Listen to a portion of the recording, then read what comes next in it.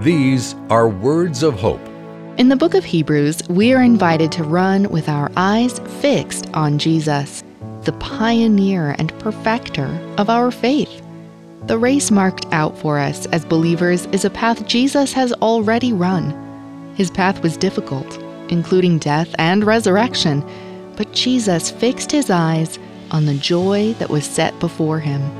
There are no promises that walking as a disciple of Jesus will be easy, but he went ahead of us to show us the way. Christians are to fix their eyes on Jesus, so when we encounter suffering or hostility, we will not grow weary or faint-hearted. In order to run like Jesus, we need to fix our eyes on him. This has been Words of Hope. You can find our free daily devotional in Google Play and the App Store. Learn more at woh.org/radio.